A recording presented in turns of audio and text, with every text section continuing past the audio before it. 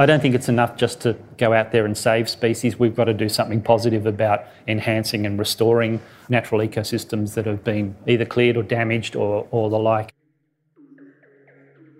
G'day everyone and welcome to 100 Climate Conversations. I'm Benjamin Law. Today is number 46 of 100 conversations that happen here every Friday at the Powerhouse Museum and online, which presents 100 visionary Australians taking positive action to respond to the most critical issue of our time, which is, of course, climate change.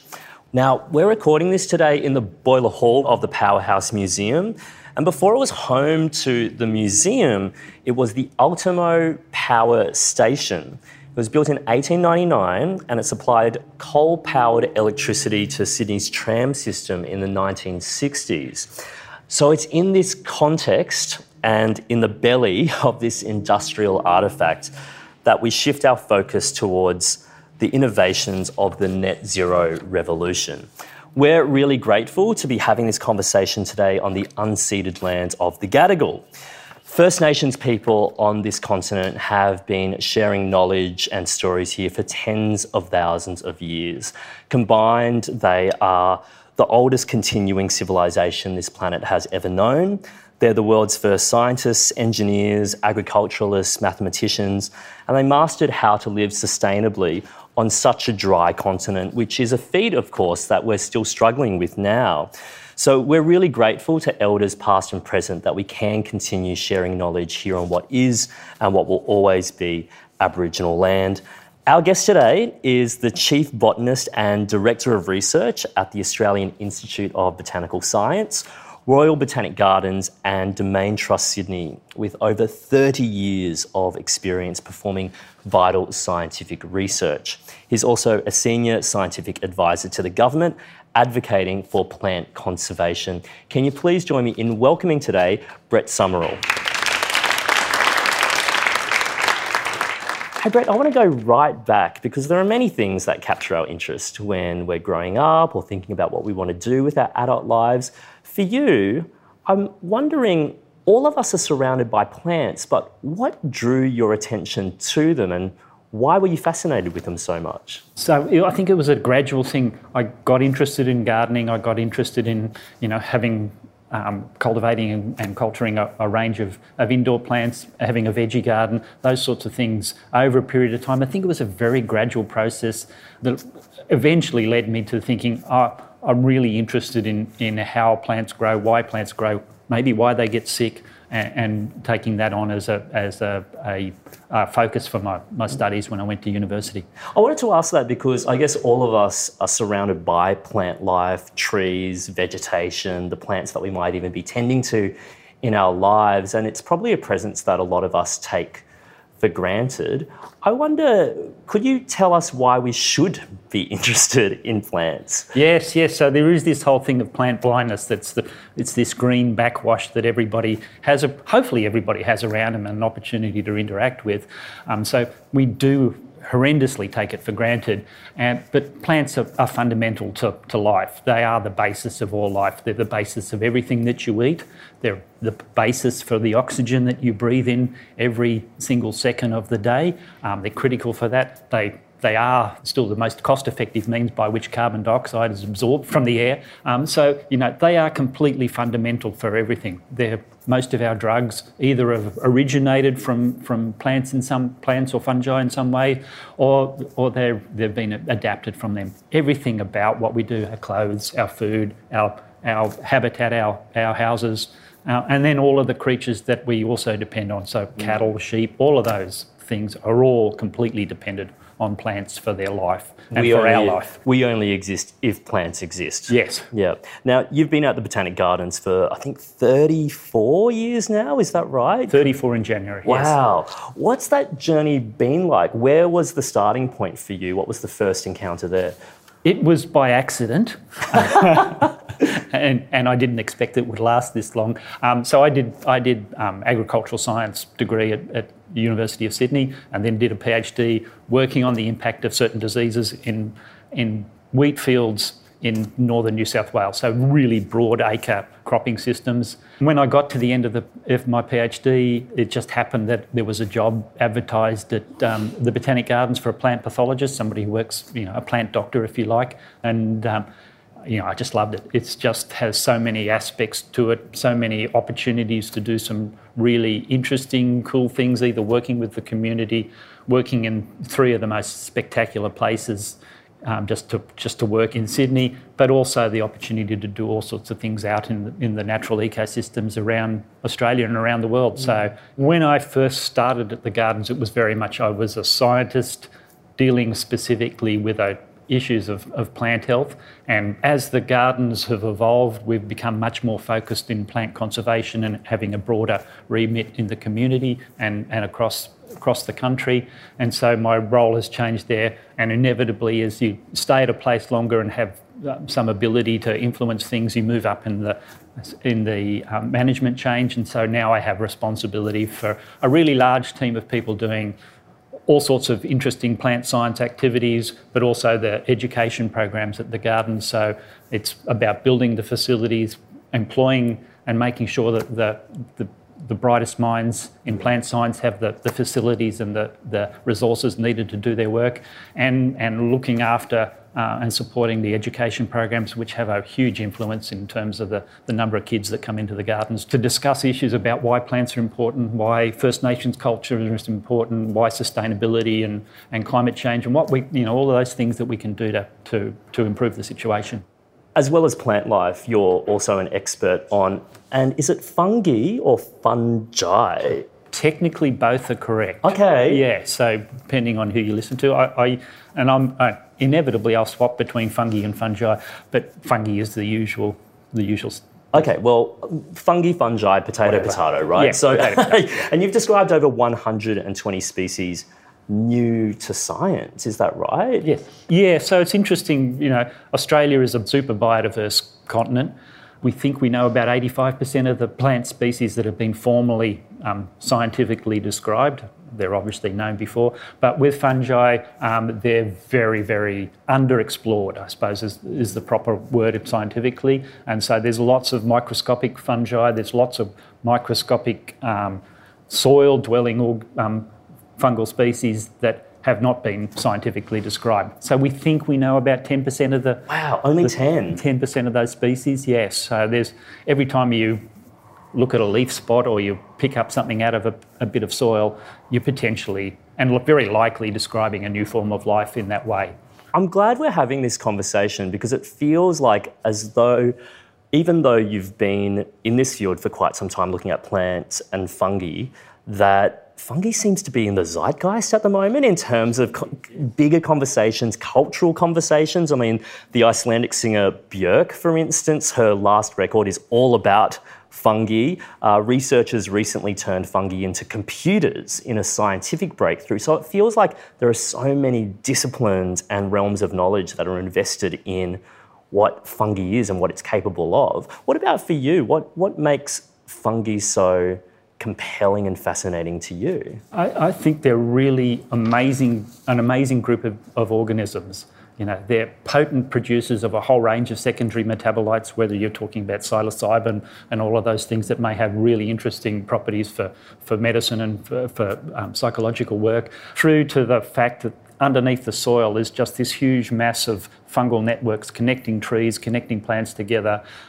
It's been somewhat dismissively talked about as the wood wide web, but there's certainly an opportunity for plants to communicate in ways which we probably don't really understand through this fungal network. So I think they're amazingly connected through that soil surface. They're probably the largest organisms on the planet, single organism on the planet. You can get, a single fungal clone that can be hectares in size. They're in all sorts of different ways. And of course, their critical role as decomposers and recyclers is such an interesting way in which we can think about them in terms of how they're turning over the nutrients in the environment in a way that's really critical for the functioning of that environment. So every way you look at them, there's fantastic things, and mushrooms are just really cool. How have you seen, or how are you observing plant life and fungi being affected by how climate's changing? It's in so many different ways, and that's probably reflective of the fact that you make these changes to an environment and to the climate. The ways in which it'll have an impact is so multifaceted. It's very, very difficult to put a complete handle on it. But as temperatures change, distributions of plants change. The 2019-20 fires were just the most horrendous example of how life in this country can be affected by a climate-induced disaster like that. So we undoubtedly saw species become extinct because of those fires, but certainly the distribution and the density and frequency of a lot of species was dramatically impacted by those fires. And then you can't dismiss the impact of the floods since that period of time, which has had both negative and positive aspects in terms of plant life. But we've seen whole riverine ecosystems basically removed by the intensity and the ferocity of those floods and the like, that those ecosystems just are not there, and they'll take God knows how long for them to be reinstated and recover from those sorts of situations. So you see all sorts of different ways in which plant life and all of the creatures that depend on them are being affected. I wonder, when it comes to the Botanic Gardens themselves, those of us who love the Botanic Gardens, engage with the Botanic Gardens, probably think of it as a lovely place to look at plant life, to have lovely picnics, to engage with it in that way. And maybe the assumption there is that climate change will, of course, inevitably affect the Botanic Gardens too. But are there ways in which the Botanic Gardens actively addresses the challenges of climate change too? In the gardens per se, yes, it's really important. We know, for example, in the Sydney Gardens, that with sea level rise, the sea wall, what do we do there? How do we stop the ocean actually coming into and affecting the gardens? As temperatures change, do we need to change the suite of species that we have on display there, because some will just not be able to cope with it? How do we moderate watering regimes and the like, so that we can keep those big trees alive and going through into the future? So there's going to be a need for a lot of infrastructural changes, more controlled and moderated irrigation processes, protecting the seawall from inundation from the ocean. So lots of things in those spaces. And then when you get to our gardens at the Australian Botanic Garden at Mount Annan and the Blue Mountains Botanic Gardens up at Mount Tomah, we need to be really starting to think about the impact of both of drought, floods and fire in particular. In 2019-20, the Blue Mountains Garden, the cultivator garden, about a quarter of it was burnt. So we saw the first-hand impact of these sort of climate change impacted disasters having an effect on a botanic garden. So the Botanic Gardens then need to adapt in terms of how it's going to face the new realities and risks of climate change. What about the Botanic Gardens' role in educating the broader public about the impact of climate change, and also about the role in, research in mitigating the effects of climate change more broadly? We have a huge program in educating, so it's a component of advocating and highlighting the impacts of climate change on plants, with a very much a focus on plant conservation. But then, Sydney Gardens, we get 50,000 school kids come into the gardens for educational programs, for curriculum-based education programs a year. And it's an opportunity to talk to them about the importance of plants, talk to them about the importance of culture and the like, but also to talk to them about what's happening out in the world and the little things that they can do, and trying to make that as positive as possible, so that it's you can demonstrate all of the good things that can be done, and how they can go home as little fierce advocates for sustainability. Nothing more fierce than a year 5 or year 6 student coming home and trying to change their parents' and their grandparents' perspective. So there's a whole work in that space. But also in terms of our broader role in terms of conservation and mitigation, it's about ensuring that all of the species that are affected by or potentially affected by climate change events, that we've got backup plans for them. So that's really is a big part of our role at the moment is to make sure that we have as many species across New South Wales and across the country in our seed bank out at the Australian Botanic Gardens, but also understanding what are the likely impacts of climate change and other types of environmental change on them, so we have backup plans for them. So the Royal Botanic Garden and Domain Trust Sydney has been collecting and storing seeds throughout its history. And it opened the Australian Plant Bank, I believe, in 2014.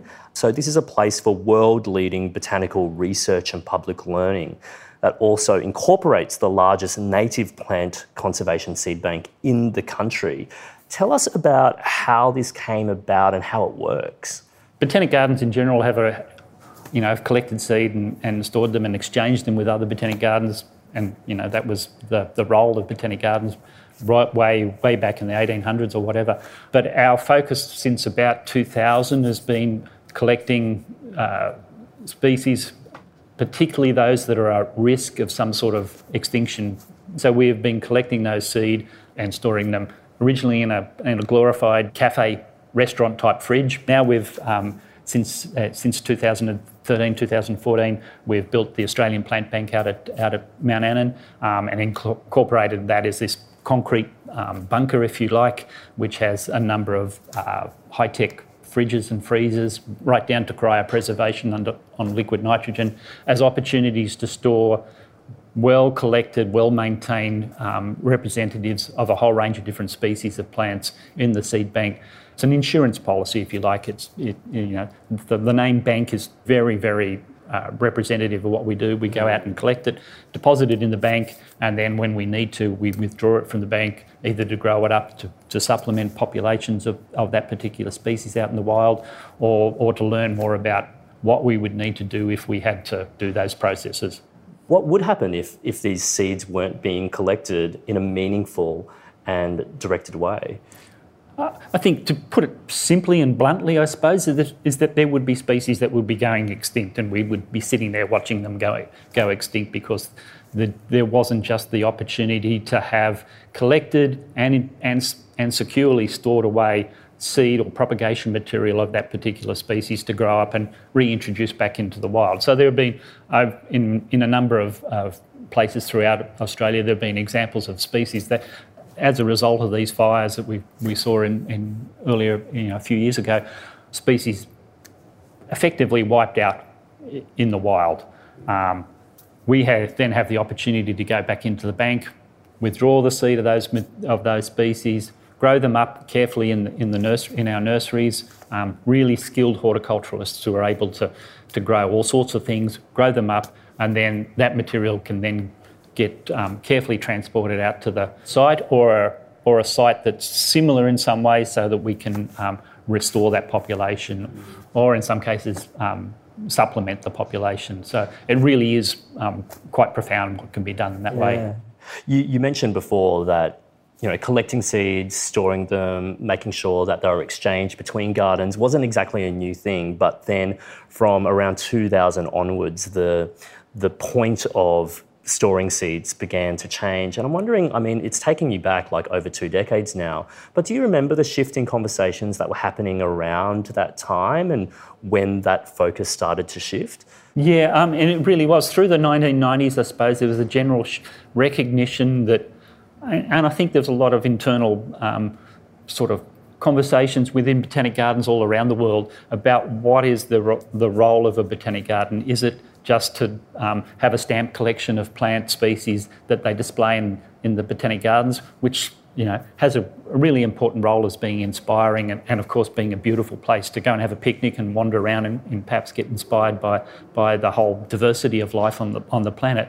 But it needed to be more than that in order to be able to have a role in the facing biodiversity crisis, in the climate crisis. It needed to be actually out there doing proactive work for plant conservation. And the benefit that we have is the botanic gardens generally as a group have a long-term view on their program. So it's not a 3-year or 5-year funding cycle. We plant a tree, we have a strong expectation that it's going to be there in 200 years, and we do everything to make sure that that happens. So it's because of that long-term role and that long-term vision, stability, we're able to start thinking about we need to be proactively involved in plant conservation. We need to be out there collecting materials so that we do have it in our collections, in our seed banks, in the Botanic Gardens collections. And we have the technical expertise in terms of our gardeners and horticulturists to grow the most difficult species that you could expect to find, and to look at new ways to grow things so that we can actually have a very strong role in that space. Say you've got a plant or a type of plant that might be under threat, and then that's okay because you've got the seed bank. But say the plant's been under threat because of the impacts and the threats of climate change, the things that you've been talking about, say rising sea levels, salinity, fire, flood, all of those things. So if the plant's already under threat, what are the considerations that you and the team working at the seed bank need to think about when making sure that what you've got in the seed bank can now thrive? Because once it's out there in the natural environment, surely it's exposed to the same threats that made it under threat in the first place. Yeah, that's a really interesting question, and it's something that we put a lot of thought and a lot of effort into and a lot of science into. I think the Wollemi pine is probably it's our poster child, if you like, of plant conservation, and it's a great example of the sorts of considerations you need to take into place. The natural population is in this deep gorge, but since 2004, maybe 10 years after it was discovered, we know that there's been an invasive pathogen, Phytophthora, that's been introduced into the site. So we're keen to ensure that its long-term survival. So we need to then start thinking about, do we create another site?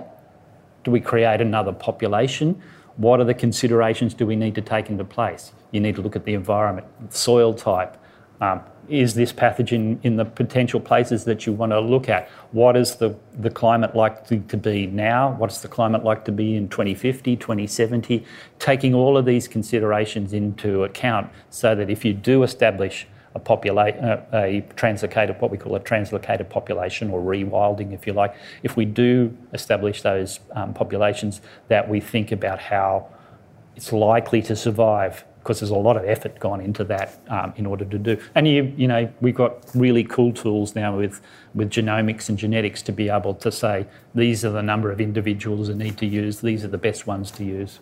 Tell us about the Restore and Renew program. What is that? So this is a program where we're looking at ways in which we can, I don't think it's enough just to go out there and save species. We've got to do something positive about enhancing and restoring natural ecosystems that have been either cleared or damaged or the like. So Restore and Renew is a program where we looking at a whole range of species that are used quite frequently and regularly for restoration programs. So by restoration programs, I mean programs where you're planting in effectively probably agricultural fields or grasslands or whatever, you're replanting an ecosystem.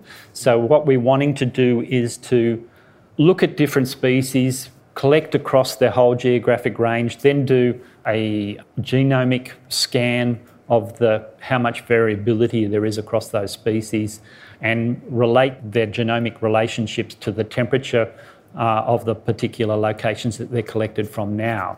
And so if somebody's interested then in restoring a particular location, they can start to ask questions about, I really want to put these plant species back into this ecosystem that I'm restoring, but I want it to be able to have the best chance of being resilient in the face of climate issues in 2050 or 2070. So, to put it simply and probably a bit superficially in some ways, is that if I'm growing this eucalypt here, that might mean I collect from the farthest northern component of its range, because those individuals will be used to experiencing temperatures that are much hotter than where I'm planting. So it's about trying to use genetics and the tools and the technology that we have now to give the restored ecosystem the biggest and best chance to be resilient in 2050 or 2070, whatever the climate models that you'd like to use. Is this where the term or the concept genetic variability comes into play? Yeah. So every organism has a level of genetic variability. In some, it's quite huge, and a lot of eucalypts, there's really huge variation across its geographic range. A species like the Wollemi pine, it's been in this gorge breeding with itself for probably tens of thousands of years, and they're almost all clones, so there's very little opportunity there.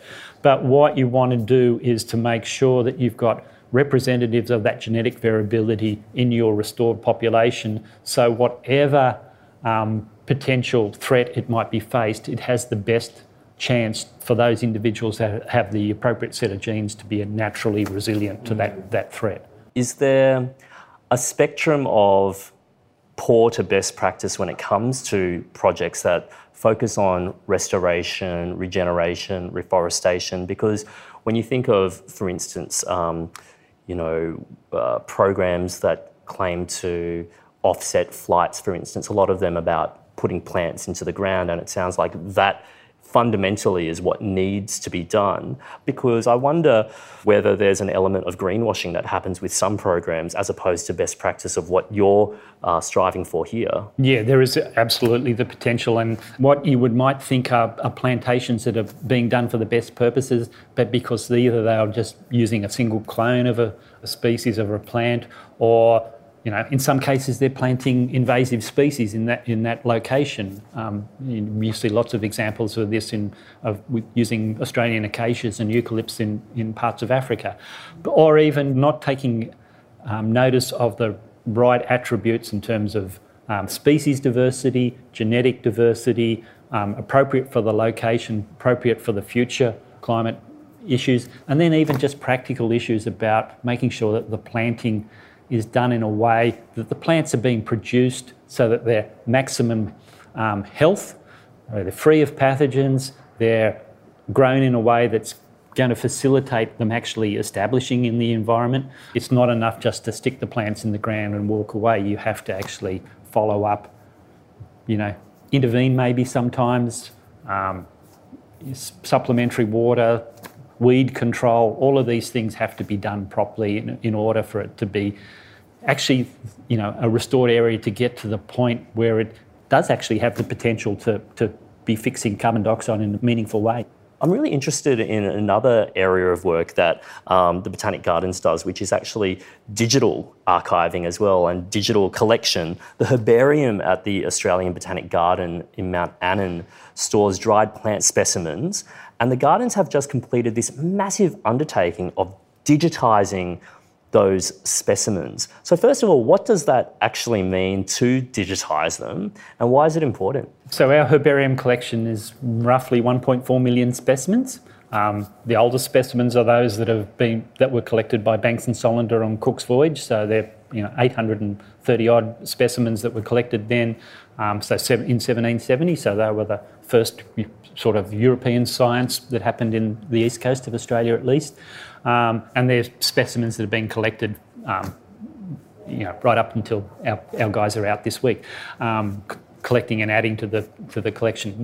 We had the opportunity when we moved the herbarium from the Sydney garden site to the Mount Annan garden site to engage with a company called Picture, a Dutch company that had this fabulous conveyor system that you put a specimen on one end, goes through, it takes a photograph of the whole specimen, at extraordinarily high resolution. So, for somebody who's looking at that image of that specimen, they can zoom down to it as though they're looking down at the specimen through a binocular microscope. So we went through that whole process as we moved it out to Mount Annan. So those images are now available for anybody to look at, to use. But what it does do is it opens up the collections to researchers all around the world to be able to explore and to use it. These specimens are really critical because they provide opportunities to look at the changes over time in the collection. You can look at a species that was collected in 1770, a species that was collected in 2022, and you can start to extrapolate changes. This may well be involved, opportunity to look at the impact of changing climates and the like. But you can also then start to look at evolutionary relationships, adaptability, and all of those sorts of attributes. So it's really by unlocking that data. And if you're interested in what might have been growing on your site in the 1950s, but it's been cleared for so long nobody's got a record of it. Herbaria have got these records, and they can start to pull out all of the specimens pre-1950 in this region and give you a suite of species that you could then use to guide your restoration. So there's so many ways.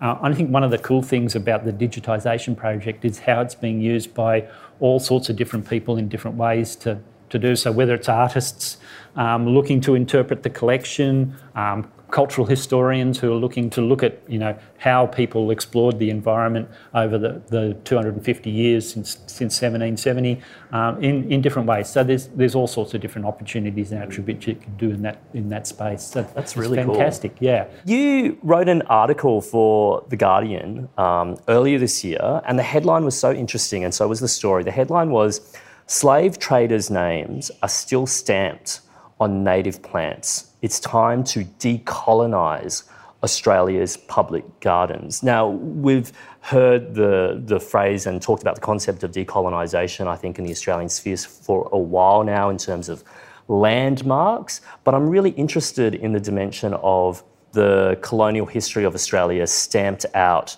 in plants themselves. In what ways are they stamped on the plants, and why is it important to have this conversation? Yeah, I think it's really important for organisations like Botanic Gardens or Powerhouse that we're here, Australian Museum, those sorts of organisations that are collecting organisations, and to explore their history and why they were founded. Botanic Gardens were founded on the premise, particularly British colonial Botanic Gardens were founded on the premise of what are the plants in this country? What can we use them for? How can they foster the economic wealth of the empire, if you like? And so we really do need to start to think about how we were founded, what we're doing and why we're doing it, and we need to reflect the First Nations history of these places properly. And when you go through this whole premise of, what we do as an organisation, particularly from a botanical taxonomy, is we always talk about finding a new species, describing a new species, which of course, First Nations people have been here for tens of thousands of years. They probably used that plant species, probably knew what it was, had a name for it. This premise that it's been sitting there undiscovered and unknown is, inherently false. Brett, you've had such an incredible history with the Botanic Gardens, and of course you've talked about the ways in which you've seen the gardens evolve in your time working with them, and even their roles and responsibilities change and shift. 34-year history coming up. Can I cast your mind into the future and the next 34 years ahead for the Botanic Gardens? How do you see the Botanic Gardens in 34 years? I think the year will be 2056. By that stage, I'll definitely be quite ripe by that age. Where do you see the Botanic Gardens? Where do you see its role in climate change? How do you see its impact, hopefully, playing out by then? I do hope that we'll continue to have a meaningful impact on mitigation and adaptation to climate change, and I do think there's a real role for being a place for community to engage with nature, to understand about nature, understand the precariousness of nature in this space, and to look at ways in which they can make meaningful differences. So I do hope that that's going to be an opportunity that the gardens will continue to embrace and explore. Well, Brett, thanks so much for doing that work, not only at the gardens, but here today with us all. I really appreciate it. Thank you, Ben. Could you please all join me in thanking our wonderful guest today, Brett Summerell, everyone. If you want to follow the program online or listen or watch conversations with climate leaders, including Oz Harvest founder Ronnie Khan, former Australian of the Year Tim Flannery, businessman and activist shareholder Mike Cannon-Brookes, Dark Emu author Bruce Pascoe, you can always head to the website, subscribe wherever you get your podcasts, and visit the website where you'll find details, of course, how to join us here live at the Powerhouse. That's 100climateconversations.com. Thank you so much.